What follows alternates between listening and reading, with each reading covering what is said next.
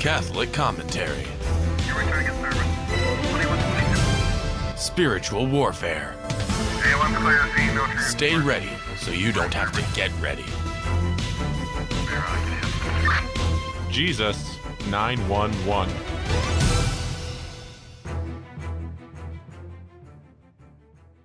Soul Patrol, brothers and sisters in Christ, good morning. My name is Jesse Romero. This is the Monday Jesus 911. I was in Chicago all last week doing a parish mission. And as you know, on Mondays, I focus on an aspect of the Catholic faith, showing you how great the Catholic Church is, how amazing the Catholic Church is. I will do that today in segment 3 and 4. Just want to remind you that the month of March is dedicated to St. Joseph. The entire month falls during the liturgical season of Lent, which is represented by the liturgical color purple. And we had a great time here. I was in Chicago flying back. I wasn't able to come. St. Philip Neri Comedy Festival that was on Saturday, March 11th, over the weekend at Vertusio Farms, where you had a bunch of Catholic stand-up comedians. I heard it was a success. I heard it was fun was had by all. So thanks to Steve Garone for putting that on. Thank you, Steve. God bless you. I'm glad to be in your network of friends. So today I want to talk about two aspects. The first aspect I want to talk about is a lot of people are under the misimpression that we have to give blind obedience to our clergy. That's not Catholic. That's not true. So, I want to share with you from one of the great spiritual writers of the church, the saints, Saint Anthony Mary Claret. He was the founder of the Claretians. I just finished reading a book called The Golden Key to Heaven. Finished reading it over the weekend. It's been sitting on my shelf for years. And on the plane ride, that's what I did. I just read this book. And first of all, let me tell you, when a saint writes something, we need to pay attention to it, because here's what the Magisterium says back in 1955. It says about Saint Anthony Mary Claret, or any saint writing a book that's got an imprimatur from the church and a censor liborum. It says this author, Saint Anthony Mary Claret, is a canonized saint of the Catholic Church. All his writings, including this one, have undergone a most rigorous examination and have been deemed by the authorities of the First See of the Church of Rome, the mistress and mother of all other churches, to be in conformity with Catholic truth. So I want to share with you what he says about, should we give blind obedience to the clergy? And the answer is no. But let me let you hear what he has to say. This saint that was deep in the interior life, and he was one of those masters of the interior life.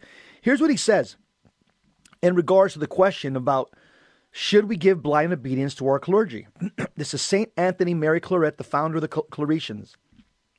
It says, by word and example of Jesus Christ has chosen to teach this virtue of obedience. Oh, what a wonderful advantage a soul has which acts with obedience in everything. An exception would be what opposes God's law, for that is sinful. And one who commands sin does not represent God, but Satan. Did you hear that? So it's talking even about a clergy. One who commands sin does not represent God, but Satan. And he's talking about Catholic clergy here, St. Anthony Mary Claret. He continues, he says, as St. Peter said, we ought to obey God rather than men, Acts 5:29. Thus we must not obey civil authorities if they command us to do something that is against the law of God. For example, many Nazi officers were rightly condemned to punishment at the Nuremberg trials after World War II, even though these officers claimed that they were merely obeying the orders of their superiors.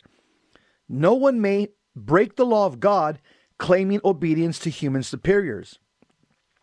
What is true in the civil order also holds true within the church. A Catholic has a duty to resist orders from church superiors, even from the highest authorities, if they command anything contrary to the traditional teaching and practice of the church.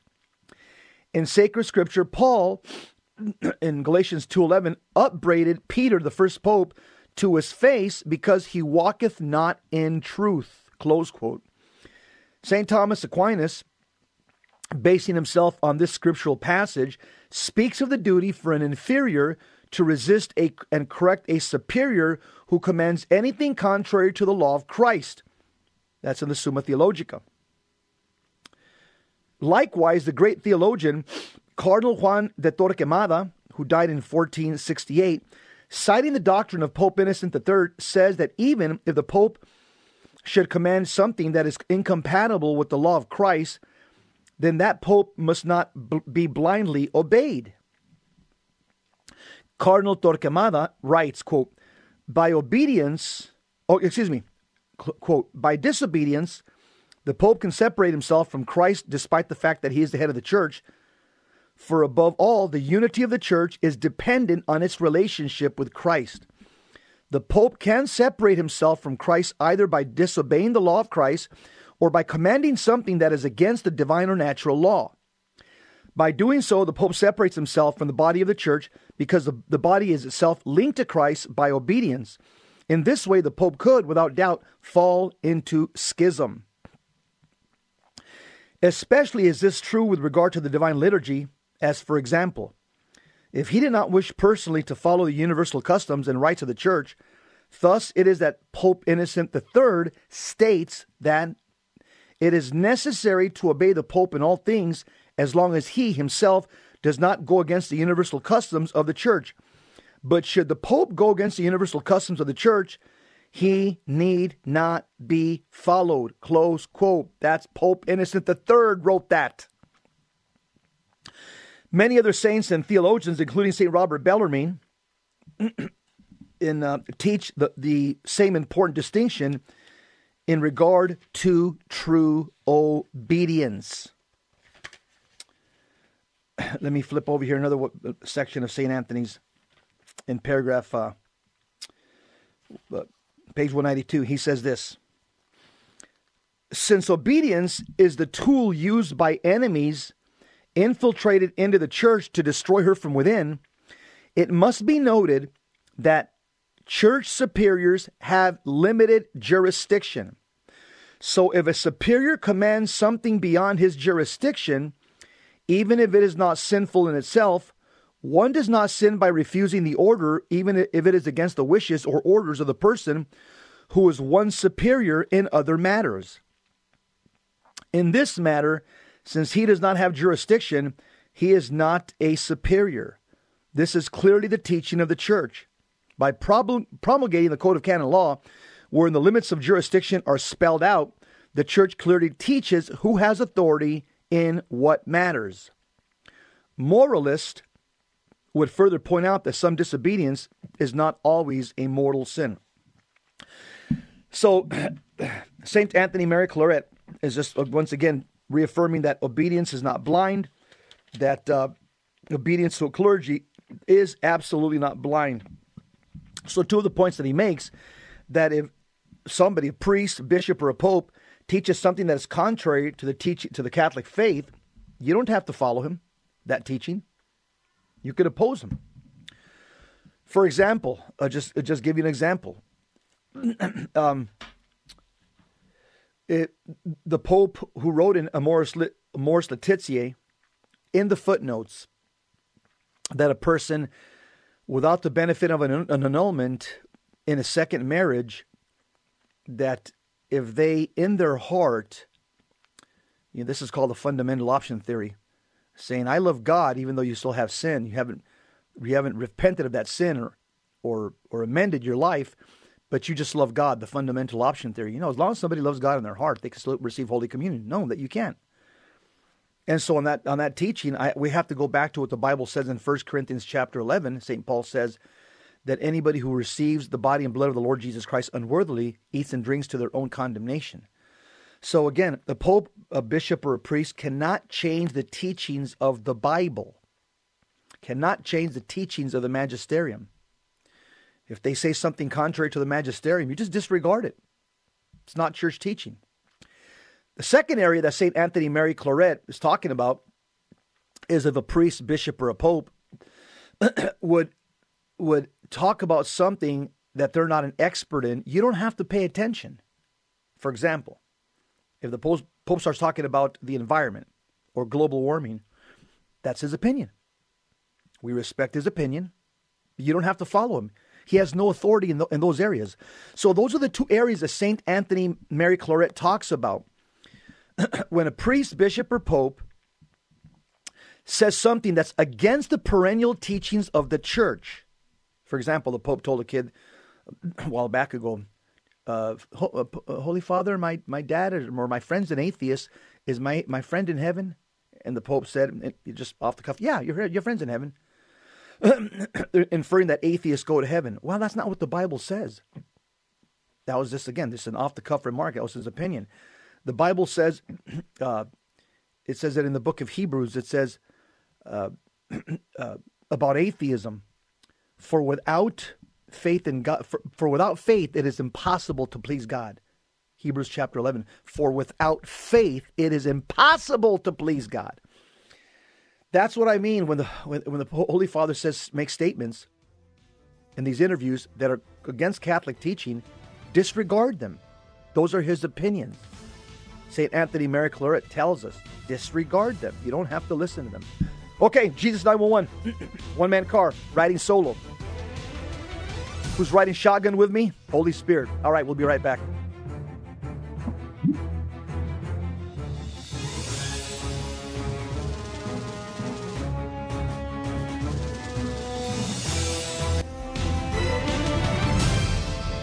Now, back to Jesus 911. If this call is not an emergency, dial 888-526-2151. Soul Patrol, Jesus 911. Just finished giving you the thoughts of some of the great minds of the church, one of them being St. Anthony Mary Claret, who in a book called The Golden Key to Heaven cites all the giants of the church like St. Thomas Aquinas and many others, Pope Innocent III. And he talks about the fact that you don't give your blind obedience to clergy. There are two exceptions. Now, of course, we're supposed to obey our clergy. That's in the Bible, Luke 10:16. That's all over the scriptures. Except when the clergy, that's priest, bishop, or pope, teach something that goes against the perennial teachings of the church, i.e. sacred scripture, sacred tradition, and the magisterium. For example, and Father James Martin says that, homosexuals should receive a blessing at Mass. No, that's absolutely wrong. And when he advocates that homosexual lifestyle, that there's nothing wrong with it, that we should accept it, he's wrong. So again, when a priest, bishop, or pope teaches something against the perennial teachings of the church, then you have to dismiss it. Don't pay attention. Okay, you don't have to accept it, because we don't give blind obedience to anybody but God.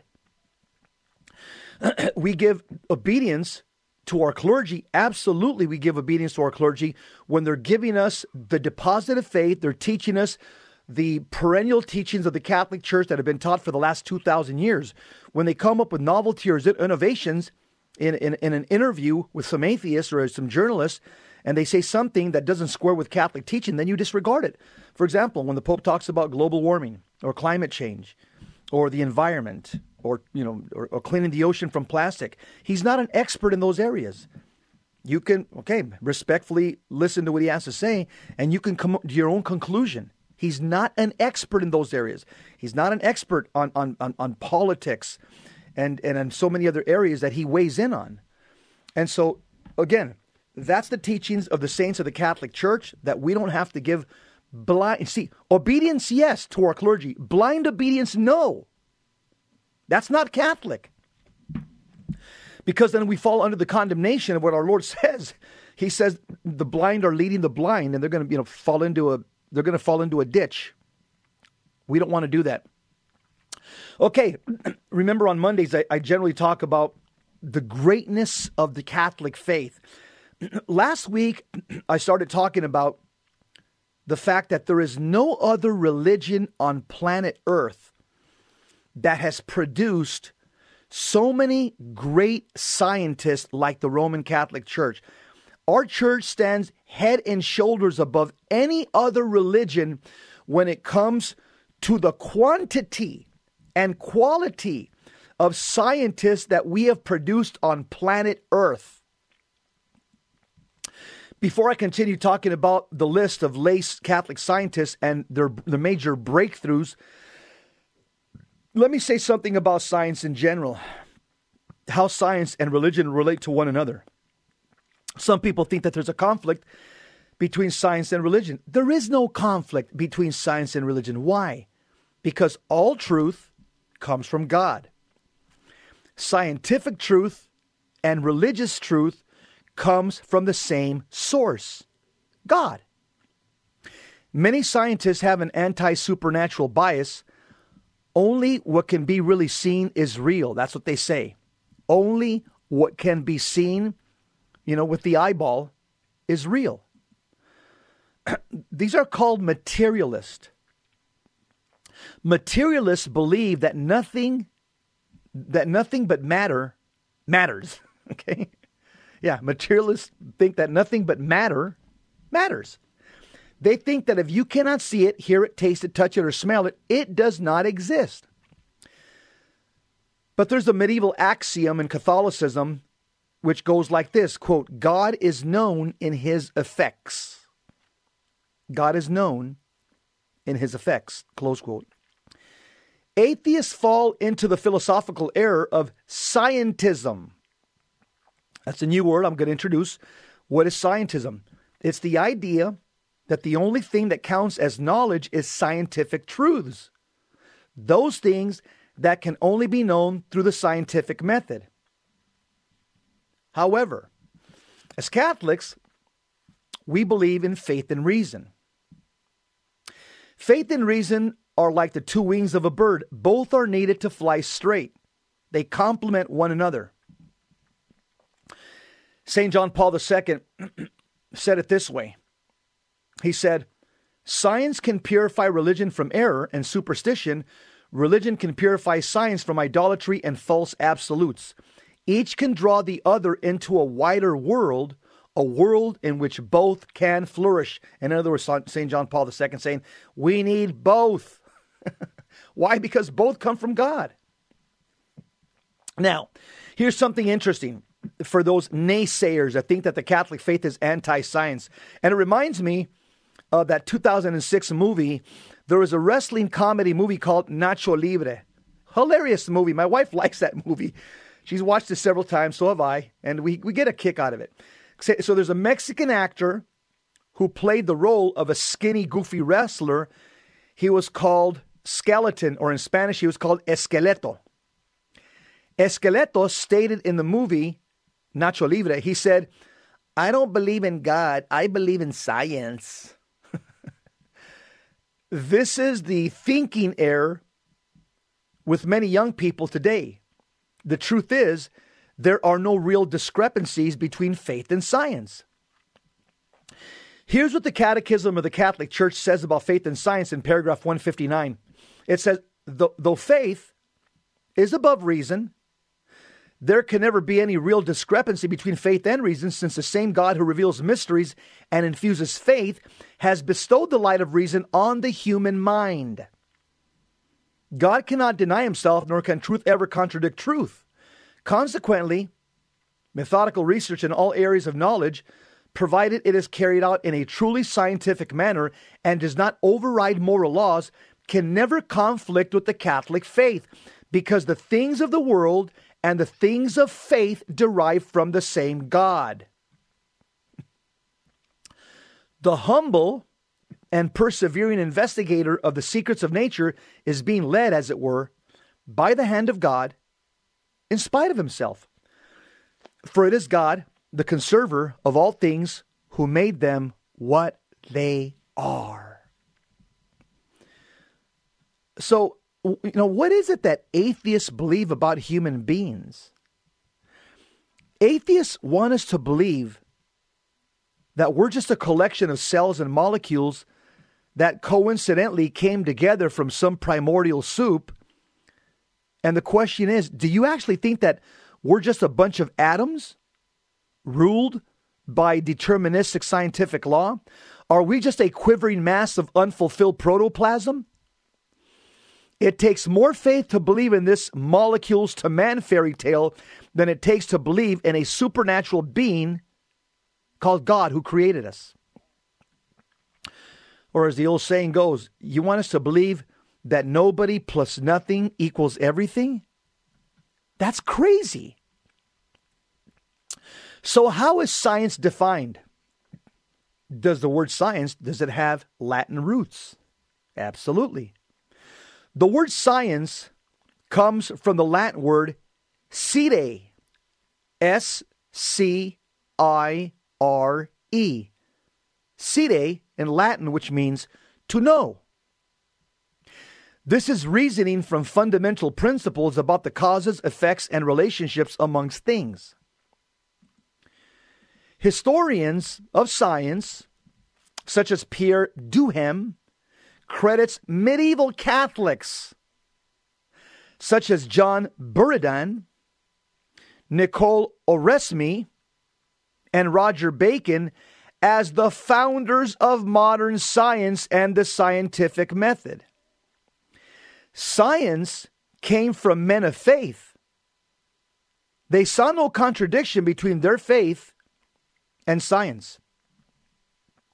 So, let me go back to that list of incredible lay Catholic scientists and how they have changed Western civilization, I dare say planet Earth, forever. Again, I'm going to share with you the many Catholics that have made significant contributions to the development of science and mathematics from the Middle Ages to the present day. There's 212 of them. Here's another one.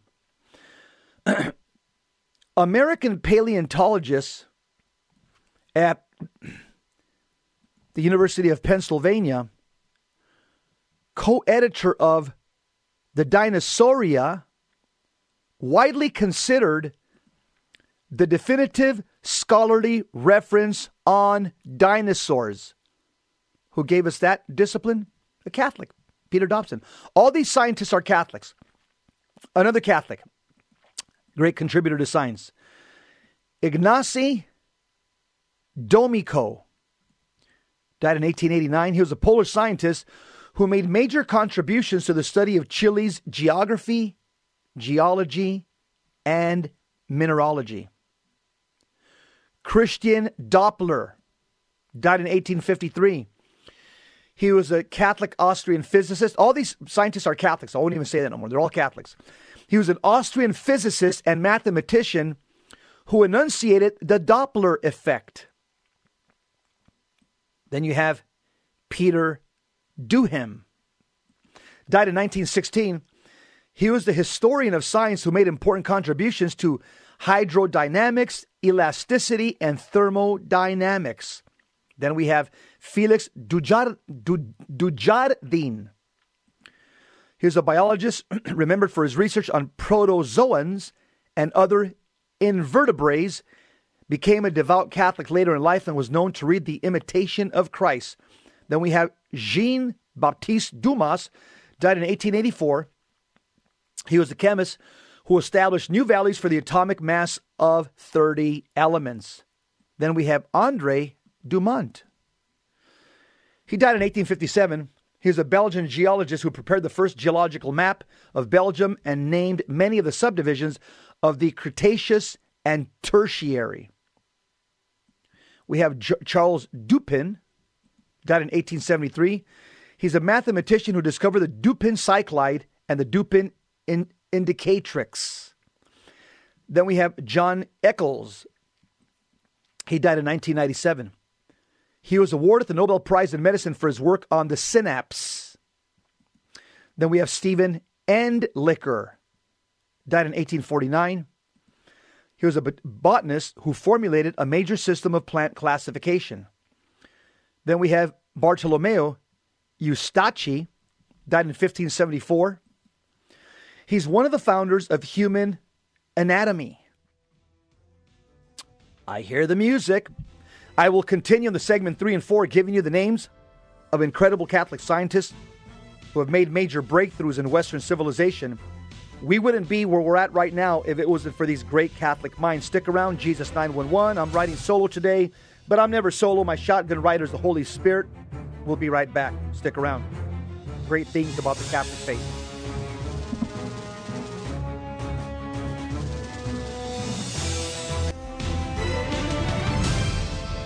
Now, back to Jesus 911. If this call is not an emergency, dial 888-526-2151. Jesus 911. What is the Bible verse that's the guiding force for this program? It's Psalm 69, verse 2. God, come to my assistance. Lord, make haste to help me. Psalm 69, verse 2. That's why this show is called Jesus 911. Of course, I'm also a retired law enforcement. My wife's a retired nurse. My Tuesday, Thursday partner, he's a retired cop as well. I've had retired cops here doing the show with me, Eddie Chavez, Ruben Nava.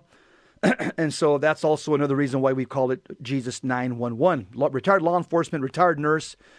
All of us first responders serving the Lord Jesus Christ for the last couple of decades, actually.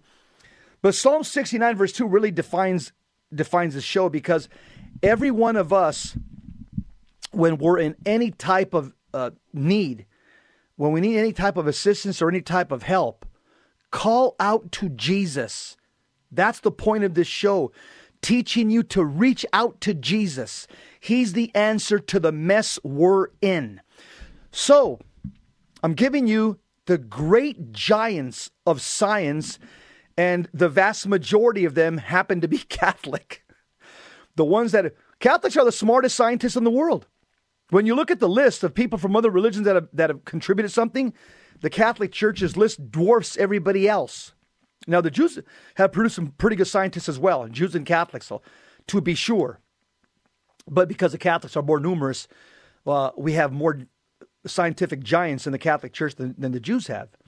But let me continue with these great Catholic movers and shakers in the world of science. Jean-Henri Fabre died in 1915. He was a naturalist, entomologist, and science writer. He wrote a book called The Homer of Insects. Then we have, this name's kind of hard to pronounce, Hieronymus Fabricius, died in 1619. He's the father of what? Embryology. Then we have Gabriel Filiopio, died in 1562. He's the pioneer of Italian anatomists who studied the human ear and reproductive organs. Then we have Mary Celine Fassenmeyer. She died in 1996. She was a religious sister and mathematician, founder of Sister Celine's Polynomials. Then we have Hervé Faye, died in 1902. He was an astronomer whose discovery of the periodic comet RP Faye won him the 1844 Lalande Prize and membership in the French Academy of Sciences. Then we have Pierre de Fermat. He died in 1665.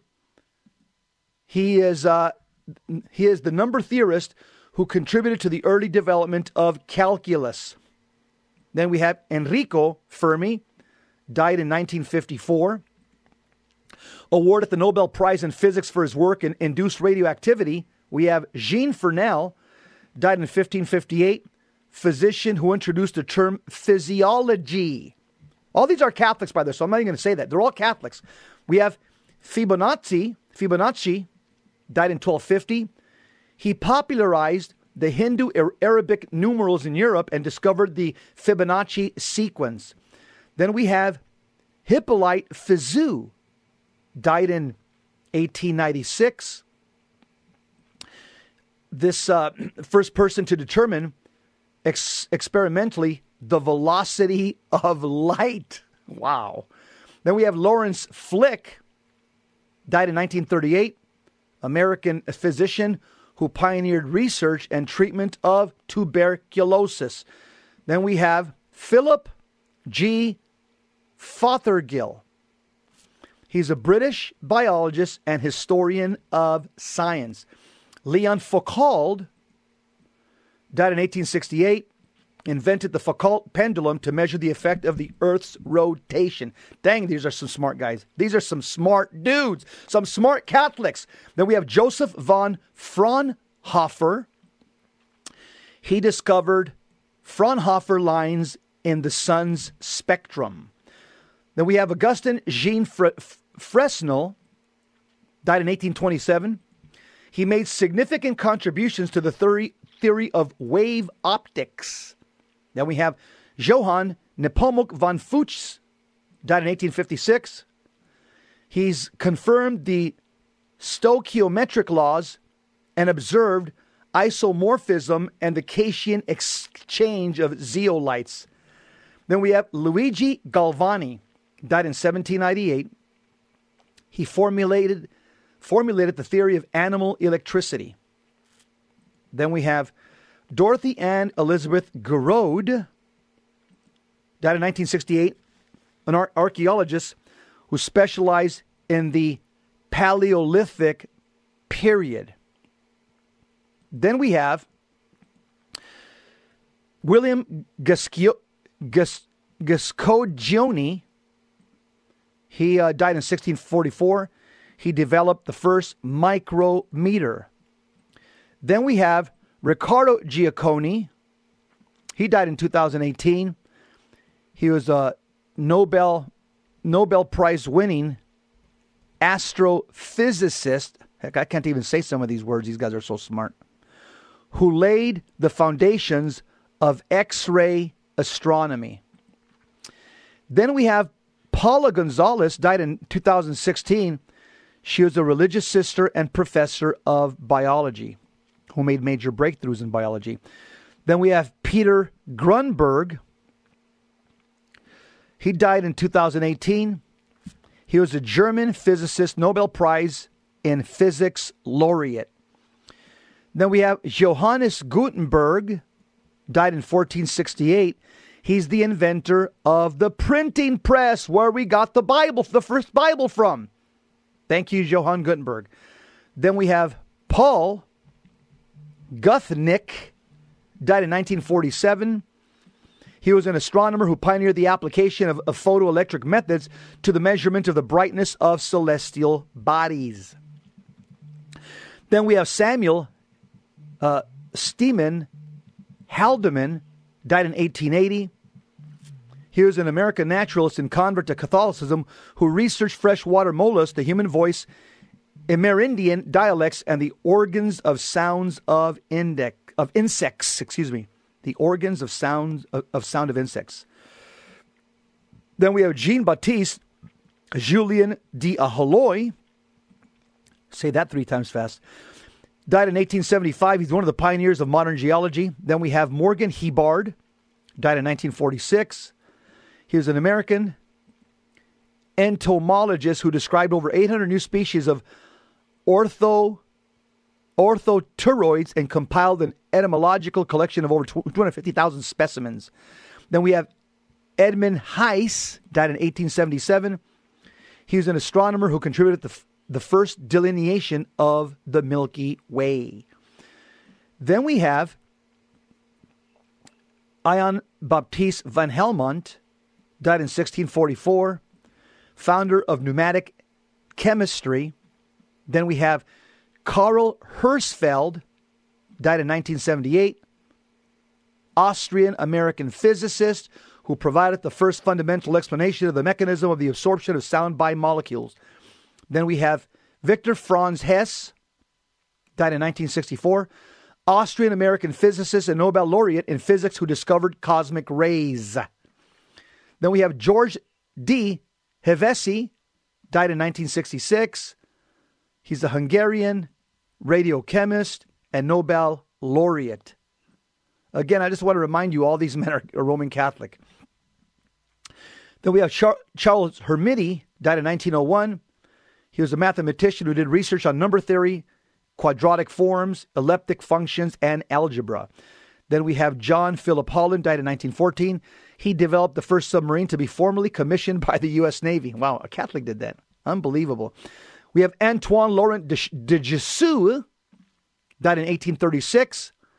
First to propose a natural classification of flowering plants. Then we have Carl Curley, died in 1996. He's a Benedictine monk of Buckfast Abbey, England, a beekeeper, world's authority on bee breeding, and the developer of the Buckfast bee. Then we have Mary Kenneth Keller, died in 1985, Sister of Charity and first American woman to earn a PhD in computer science and help develop the program BASIC. Yep, help develop the program BASIC. Unbelievable. So there's even several women in this list here of great Catholic scientists and great Catholic minds. We have Annie Chambers Ketchum, died in 1904, convert to Catholicism, and botanist who published Botany for academies and colleges, consisting of plant development and structure from seaweed to clematis. We have Marie Victorine Kuriak. She died in 1944. Christian brother and botanist best known as the father of the Jardin Botanique de Montreal. Then we have Brian Kobilka, died in 1955. He was an American Nobel Prize winning professor who taught at Stanford University School of Medicine. Then we have Carl Kreil, died in 1862, meteorologist and astronomer who conducted important studies of terrestrial magnetism. Then we have Stephanie Kwolek, who died in 2014, a chemist who developed Kevlar at DuPont in 1965.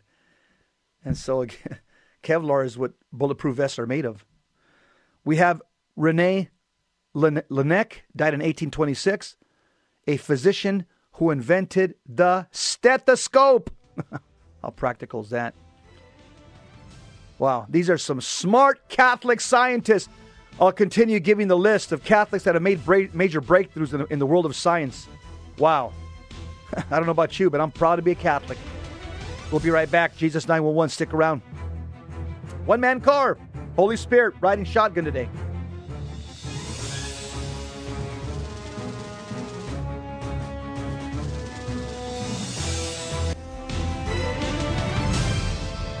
Now, back to Jesus 911. If this call is not an emergency, dial 888-526-2151. Month of March, month of St. Joseph, and all your prayers with St. Joseph, Terror Demons, pray for us. And all your prayers, the month of March with St. Joseph, Terror of Demons, pray for us. I'm giving to you a list of the greatest Catholic scientists that have ever lived, that have made major breakthroughs in Western civilization in the field of science. There is no other religion that has produced the minds in science like the Roman Catholic Church. Let me continue with the list. Joseph Louis Lagrange died in 1813. He was a mathematician and astronomer known for Lagrangian points and Lagrangian mechanics.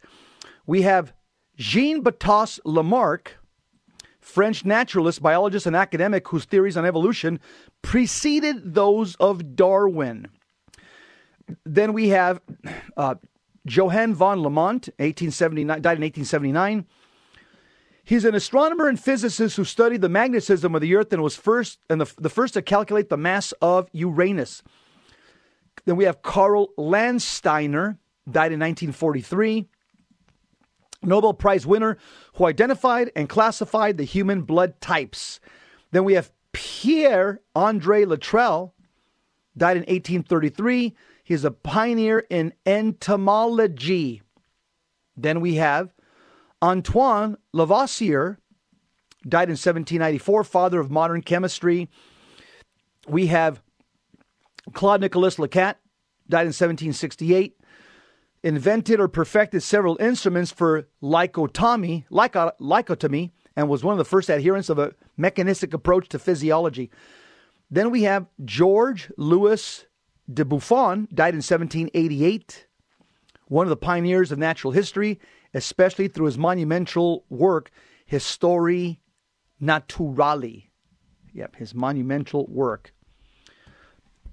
Again, I'm sharing this with you because I want to show you that Catholicism, faith and science are not incompatible. In fact, they work in harmony. These are perfect examples of them. Xavier Le Pichon died in 1937. He was a French geophysicist known for his comprehensive model of plate tectonics, helping create the field of plate tectonics and measuring earthquakes. You have Jerome Lejeune, died in 1994. He was a pediatrician and geneticist, best known for his discovery for the link of diseases to chromosome abnormalities. Then we have Jacques Jean Lemerté. He is a French neurologist and neuropsychiatrist, clinical director at Salpêtrière Hospital, died in 1959. Then we have André Lichnowitz, died in 1998. He was a French differential geometer and mathematical physicist, considered the founder of modern Poisson geometry. Then we have Carl August Lawson, died in 1893. He was a geologist who mapped and described the Harz Mountains. Then we have Jonathan Lunine. He's died in 1959. He's a planetary scientist at the forefront of research into planet formation, evolution, habitability. Served as vice president of the Society of Catholic Scientists. Then we have William James McNevin, died in 1841. Irish-American physicist and chemist who was an early proponent of atomic theory. We have Juan Martín Malcedani, died in 1968. He's an Argentine theoretical physicist, first Karl Feinberg Professor of Theoretical Physics in the Institute for Advanced Studies, the School of Natural Science, and proponents of ADS, CFT correspondence. Then we have Marcello Malpighi, died in 1694, father of comparative physiology. We have Etienne Louis Malus, discovered the polarization of light, died in 1812. We have Anna Morandi Manzolini, died in 1774, an anatomist and anatomical wax artist who lectured at the University of Bologna. Now we have Giovanni Manzolini, died in 1755, anatomical wax artist and professor of anatomy at the University of Bologna. Then we have Guglielmo Marconi, died in 1937, father of wireless technology and radio transmission. Man, these are some smart Catholics. Wow. Luigi Ferdinando Marsili, died in 1730, one of the founders of modern oceanography. Then we have Pierre Louis Maupertuis, died in 1759, known for the Maupertuis Principle and for being the first president of the Berlin Academy of Science. We have Michel Mercati, died in 1593, one of the first to recognize prehistoric stone tools as man-made. Then we have Charles Misner, died in 1932, American cosmologist dedicated to the study of general relativity. We have Kenneth Miller, died in 1948, an American cell biologist and molecular biologist who taught at Brown University. Then we have Mario J. Molina, died in 2020. He was a Mexican chemist, one of the precursors to the discovery of the Antarctic ozone hole. He was also a 1995 Nobel Prize winner in chemistry. We have Peter Joseph Maloney, died in 1989. He was a Canadian immunologist and pioneering vaccine researcher who worked out the first large-scale purification of insulin in 1922 International Gardner Award in 1967. Then we have Gaspard Monge, died in 1818. He's the father of descriptive geometry. Then we have John J. Montgomery, 1911. He's the American physicist and inventor of gliders and aerodynamics.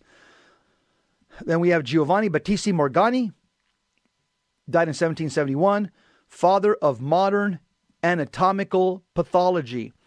We have Marston Morse, died in 1977, inventor of the Morse theory, one of the original members of the Institute for Advanced Study. We have Johannes Peter Müller, died in 1858, founder of modern physiology. We have Joseph Murray, died in 2012. He's a Nobel Prize winner in medicine, in medicine laureate. Then we have John von Neumann, died in 1957, Hungarian-born American mathematician and polymath who converted to Catholicism. Then we have Charles Nicole, died in 1936, French bacteriologist who received the 1928 Nobel Prize in Medicine for his identification of lice as the transmitter of epidemic typhus, came back to the Catholic Church at the end of his life. Martin Nowak, died in 1965, an evolutionary theorist and director of the Program for Evolutionary Dynamics at Harvard University, serves on the board of the Society of Catholic Scientists. We have Naol O'Glacane, died in 1653, Irish physician who worked to treat victims of bubonic plague outbreaks in various places throughout Europe. He was a pioneer in pathological anatomy. We have Karen Oberg, died in 1982. Her Oberg astrochemistry group discovered the first complex organic molecule in a protoplanetary disk. She serves on the board of the Society of Catholic Scientists.